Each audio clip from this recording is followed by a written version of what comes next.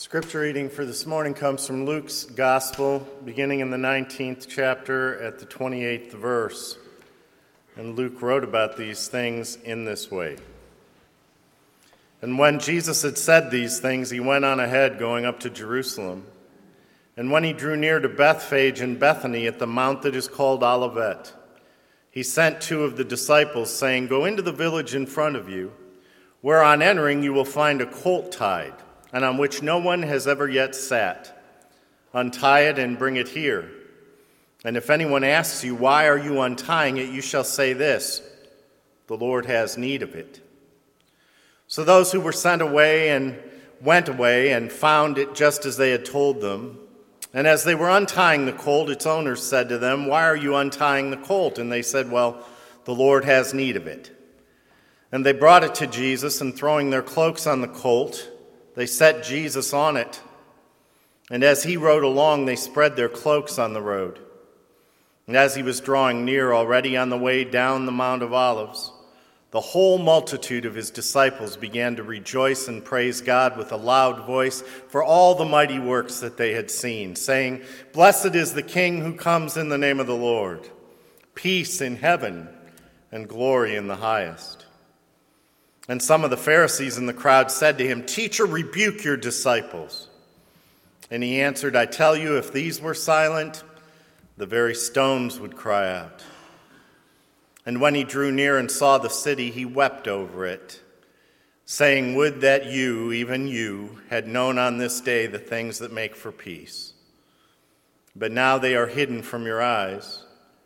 For the days will come upon you when your enemies will set up a barricade around you and surround you and hem you in on every side, and tear you down to the ground, you and your children within you. And they will not leave one stone upon another in you, because you did not know the time of your visitation."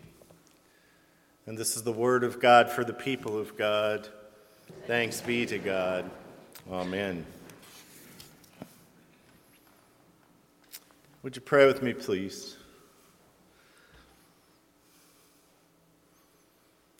Guide us, O God, in this shadowy way. For we know that we journey with Jesus this week by our own choice. We decide whether we will take up our cross. But we journey with Jesus, hoping that by the end of this season of Lent, we will know something more of ourselves, having experienced more of you. Open our ears, our hearts, and our minds to your word for us this day. Amen. C.S. Lewis writes, and I quote, "Imagine yourself as a living house. God comes in to rebuild that house. At first, perhaps you can understand what God is doing. God is getting the drain right and stopping up the leaks in the roof and so on. You knew that those jobs needed doing, and so you're not surprised. But then God starts knocking the house about in a way that hurts a lot and does not seem to make sense. What on earth is God up to? Well, the explanation is that God is building quite a different house from the one you thought of, throwing out a new wing here, putting on an extra floor there, running up towers, making courtyards. You thought you were going to be made into a decent little cottage, but God is building a palace. For you see, God intends to come and live in it, God's self. God intends to come and live in it, God's self. Now I need you to just hold that thought for a bit. You know, when Jesus first came on the scene, it seemed like he was just an overnight sensation. Even when he would try to go off and be alone, the crowds, they just would follow him. They followed him everywhere. And now this morning, crowds line the streets as he rides into town for Passover. Palms, leafy branches are spread on the ground before him and waved high in the air to shouts of "Hosanna! Save us now! Save us now!" High expectations rule the day as this leader of the outcasts makes his way into the power center of his day. But we already know what the week ahead holds for us. This cheering didn't last for long, but drawn back into the story, these words haunt me today. The Lord needs it. So we know it is said in response to being challenged as the disciples take the donkey, but what else in the story might these words so aptly describe? The Lord has need of it. Because in 5 days, all of this acclaim falls apart. So we have to ask, what are the underlying issues? Well, once in Jerusalem, Jesus begins to talk more and more about commitment in Luke's telling of it. He weeps over Jerusalem, cleanses the temple, and then teaches daily in it, and the people were hanging on his every word. His authority is challenged, and he tells the story of the wicked tenants. He's asked about paying taxes to Caesar, and he says, "Render to Caesar the things that are Caesar's, and to God the things that are God's." So the Lord has need of what now? Well, at first blush, the answer might just be commitment. Because prior to this time, Jesus' message had largely been a message of grace. Grace upon grace upon grace, even. When 5,000 people were hungry, he fed them. When they brought their sick to him, he healed them. When a woman caught in adultery is about to be stoned, Jesus comes to her rescue and saves her. Time and again, the message of his ministry is one of grace upon grace upon grace. But now, there seems to be just this subtle shift. It seems as though Jesus is saying, okay, the time for miracles is over. The time for commitment is now. And I think that it's really interesting to notice that in all 4 gospel accounts, after Jesus enters Jerusalem to save us and palm branches, there is not another miracle recorded. There are events that we might term miracles, but no feedings, no healings, no miracles for the people. And while there are no more sign acts recorded in these chapters, what you will find, though, is a persistent call to commitment. The Lord has need of it.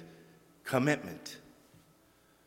Now comes the story of the widow's offering and the lesson of the fig tree.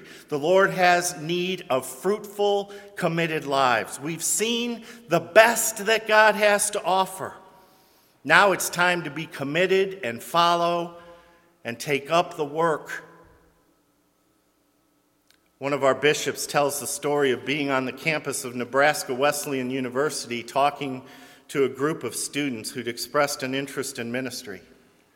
And when asked how many of them were definitely committed to going into parish ministry, only one of them raised their hand. And one young lady spoke up and said, "Well, I have a problem with your use of the word commitment. That sounds very binding and restricting."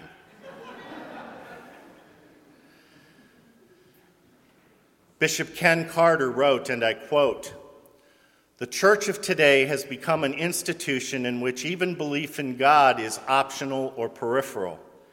Marketing techniques for a multiple option institution have replaced response to the gospel of Jesus Christ as the means of membership enlistment.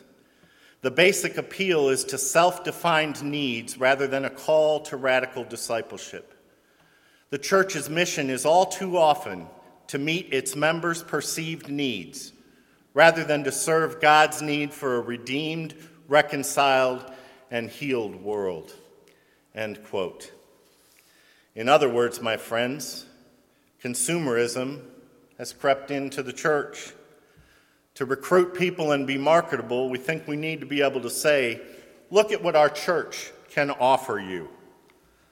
Discipleship talk has been silenced.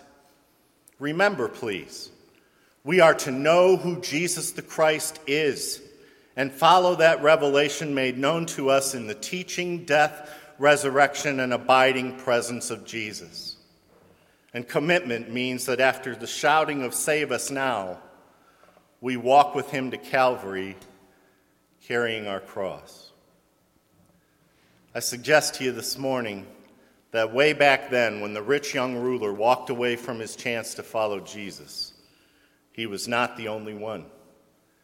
And I think it's safe to assume that a whole ton of uncommitted people to this day continue to walk away. Because Jesus was no longer only talking about grace. He was now talking also about obligation. He started to talk about the obligation that rests with a person who has accepted God's grace for themselves. And when that happened, you could hear the cheers of this day die quickly down. The Lord has need of your commitment. Then I believe that the Lord has need of all of us knowing that all people are worth loving. Please look at what happens once again. Jesus goes into the temple and drives the money changers out. And after the temple has been cleaned out, he brings in with him the lame, the poor, the sick, the outcasts. He dares to bring into the church those we would refer to today as the street people. Jesus shows that all people have access to God. And in fact, this is perhaps a much better illustration of what the kingdom of God is really like. All of the outcasts running around in the temple. Imagine that. On the way to Jerusalem, the ones who were constantly referring to Jesus as Messiah are these folks. A poor blind beggar cries out, "Jesus, Son of David, have mercy on me." And what was the response of the crowd? They rebuked him and told him to shut up.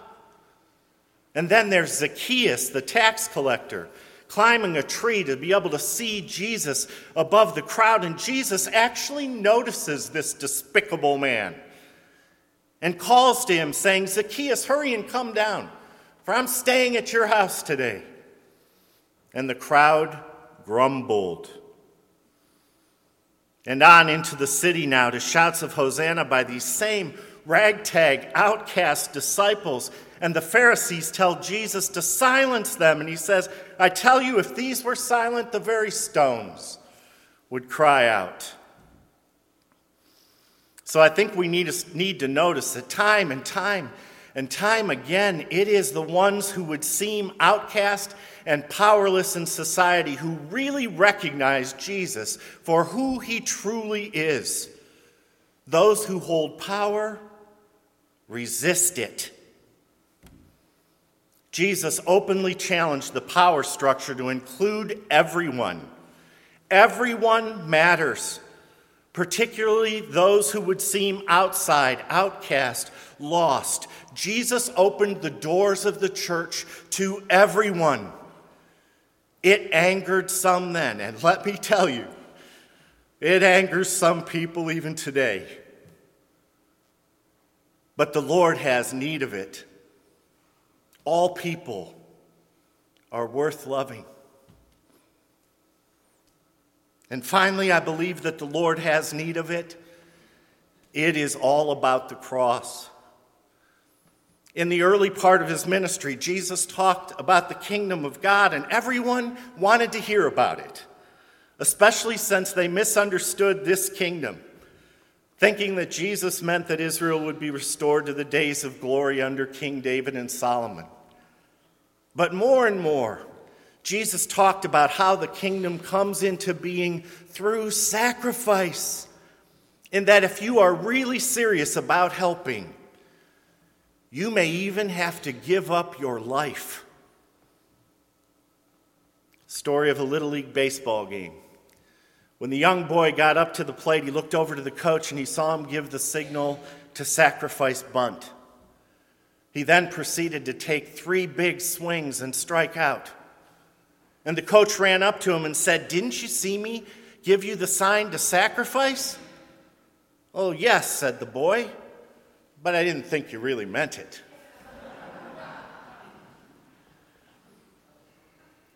I close by simply saying, isn't that what we usually say to God? "Yes, Lord, I heard you talk about sacrifice, but I didn't think you really meant it. Not for me." I submit to you that the cross at the end of this fateful week means that, yes, he did mean it. So our old words for New Days this week are, the Lord needs it. The Lord needs commitment, your commitment. The Lord needs for you to see all people as worth loving. And the Lord needs for you to take up your own cross and to follow him. It's but the beginning of a very difficult week. But we need to do all of these things if Easter is to be a joyful day of new life for us. May God go with us as we continue to journey together. Amen.